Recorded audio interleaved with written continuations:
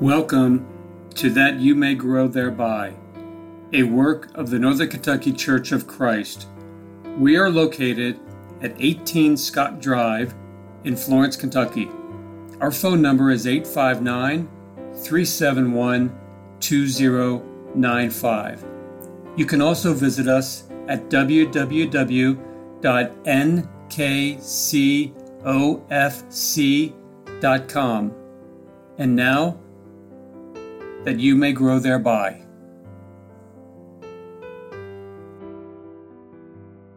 Thank you for listening to That You May Grow Thereby. My name is Greg Littmer. I am one of the elders of the Northern Kentucky Church of Christ. And you know, every now and then I find myself feeling inadequate to accomplish some task for the Lord that I find myself having the opportunity to do. Have you ever felt that way? Perhaps the chance to talk to someone at work about the Lord presented itself, and yet you just felt ill-equipped to do it. Maybe you have hesitated to go door to door with the congregation because of the possibility of getting into a discussion with someone. Maybe somebody needed spiritually sound advice about a problem he or she was having, and you just didn't feel qualified to give it. We have all felt the feeling of inadequacy at one time or another. We have all felt like we are nobody special, just a normal person working hard to get by. There are so many others better qualified, better equipped, better educated, more polished and professional who can do the work of the Lord much better than I can. At least I think so. I would like to look at just a few normal people, blue-collar people we might call them, just working hard trying to get by, who God used in a great way. Somewhere around 760 to 750 BC, in the wild country west of the Dead Sea, in a wide stretch of open land known as the wilderness of Judea, there was a herdsman. He even referred to himself as being among the herdsmen of Tekoa. His name was Amos. In Amos chapter 7, verses 14 and 15, he described himself in this manner: I am not a prophet, nor am I the son of a prophet, for I am a herdsman and a grower of sycamore figs. But the Lord took me from following the flock, and the Lord said to me, Go, prophesy to my people Israel. Amos was just a normal person. He was not trained in any special school for his task. When we read the book that bears his name, we just have to be impressed. Here was Amos, a native of Judea, sent to prophesy to the northern kingdom, Israel. He certainly was not fancy. His vocabulary, the figures of speech that he used, his illustrations, all spoke of the country life that he had led.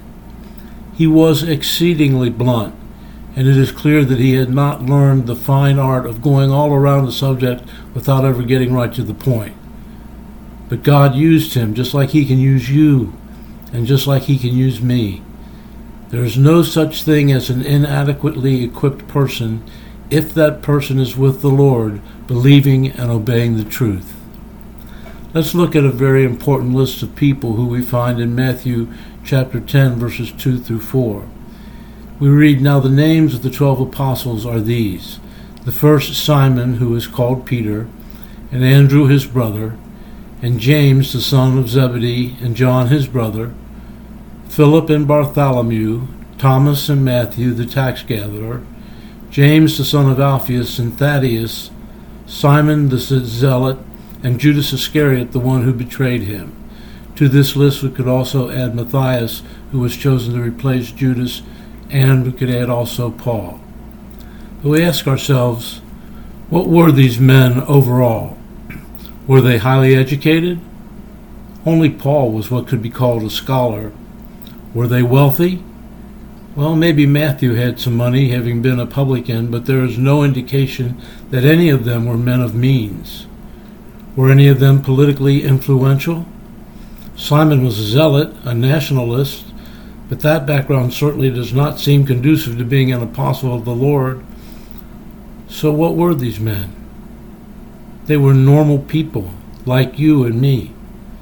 They had jobs, they had families, They held to many of the popular misconceptions of their times. They were influenced by the society in which they lived. They made mistakes and sometimes just did not understand. At times they struggled to keep things in the proper perspective. The Lord often had to deal with their priorities. In other words, they were normal people, just like you and just like me. However, the Lord looked at the hearts of these normal people and saw anything but inadequacy. Yes, they were not the best educated. They sometimes appeared backward and even superstitious, and at times even ambitious. But you know what they had? They had faith in Jesus. They believed in him so completely and committed themselves to him so totally that they would learn any lesson and endure any hardship for him. These normal people who believed in Jesus so completely were truly powerful men. They were powerful in their humble simplicity and transformed by their tenacious faith and love for the Lord. You and I can be the same way. I'll gladly be as normal as the herdsman Amos. I'll gladly be as normal as the fisherman Peter or the tax collector Matthew. With Jesus, we are all anything but normal. I can do all things through him who strengthens me, Paul wrote in Philippians chapter 4 and verse 13. Now let me ask you, does that sound normal to you?